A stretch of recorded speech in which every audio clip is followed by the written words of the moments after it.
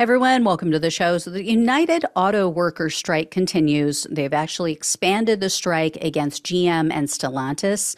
They say that they're in good faith negotiations, though, with Ford, so they're not ratcheting up the pressure on that company yet. UAW President Shawn Fain completely dismantled the most widely used corporate talking point. Corporations or these automakers are saying that the strikes and the wage increases are going to result in higher prices for American auto buyers. Here's how he utterly annihilated that bogus excuse. Take a look. Yeah. So you deny that it's going to hurt the consumers in the long run? What's hurt the consumers in the long run is the fact that companies have raised prices on vehicles 35% in the last 4 years.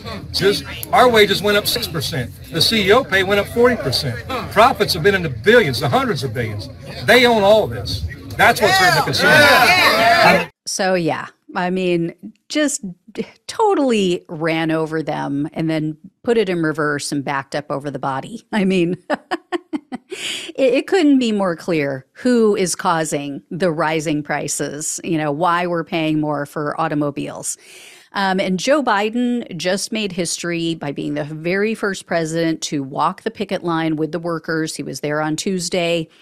Meanwhile, the press has been giving Donald Trump credit for planning a trip to meet with the union members, when in reality, he's giving a speech tonight, to non-union employees at Macomb County Automotive Parts. The Associated Press had erroneously reported, quote, Trump plans to speak directly to a room of former and current union members. A Trump campaign radio ad released last week in Detroit and Toledo, Ohio, praised auto workers and said the former president has always had their back. Really? Not so. Not so if you look at his union-busting administration. Luckily, union members are not falling for this bogus pro-worker photo op.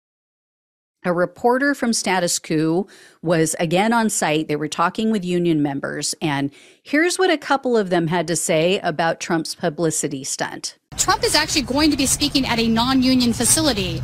I don't understand how he can address union workers at a non-union facility and still come off as being pro-labor. It seems to me like, what are you trying to make a play for right to work? Like, what's going on here? Do you have any thoughts on that? If you can't talk about it, that's fine. I get it. But if you can. No, I don't think that Trump is pro-labor. I mean, it's just that simple. He's got a history, a very, very long, sordid history of not paying his workers.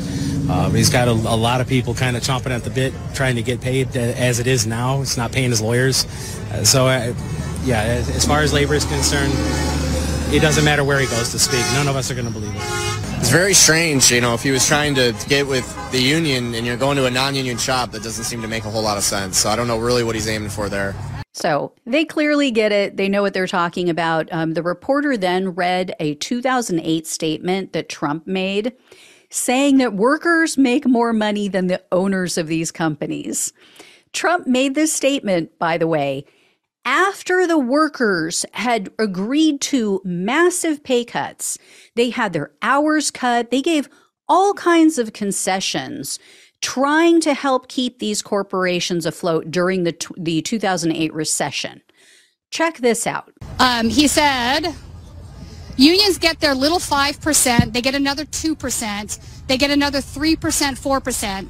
All of a sudden, they're making more money than the people that own the company. This was his comment 2 weeks after the deal you guys made back in 2008. Does that sound like a pro-union? It's very strange. Well, here's the thing. Once again, as we were discussing earlier, mathematically that doesn't add up in the slightest. I mean, you could make it 100%, 200%, 300%. We would still not be touching even remotely close to. I mean, literally, it's a fraction of a percent of these CEOs' pay. If you doubled my pay, it wouldn't be a fraction of what they make in like 10 or 15 minutes. Right, in 10 or 15 minutes, yes. Right? Yeah, it's a bit of a delusional statement. Their wealth is just sickening. It's just so much. You don't need to make that much money. So yeah, the fact that any non-multimillionaire or billionaire would vote for Trump is insane. I mean, you are literally strictly voting against your own best interests. Anyway, I want to give a big thanks to Status Coup, also Breaking Points, for all of the awesome union and strike coverage. I encourage everyone to follow their channels. Again, that's Status Coup and Breaking Points. They have incredible content. Breaking Points is my favorite show. I don't know if I've ever mentioned that, but I watch it daily. They cover a lot of important topics that I don't cover. And, I don't always agree with them on everything 100%. That would be weird. But I know that they are principled, honest people. I have a tremendous amount of respect for Sagar and Crystal. And on Wednesday, it's Ryan Grimm and Emily Jasinski who host. I also greatly admire and respect both of them as well. Again, not all progressives like me, but we don't have to all agree on policies to agree to help people. So anyway, guys, love you all. Thank you all so much for watching and listening. Please like, share, and subscribe. I will talk with you soon. Take care.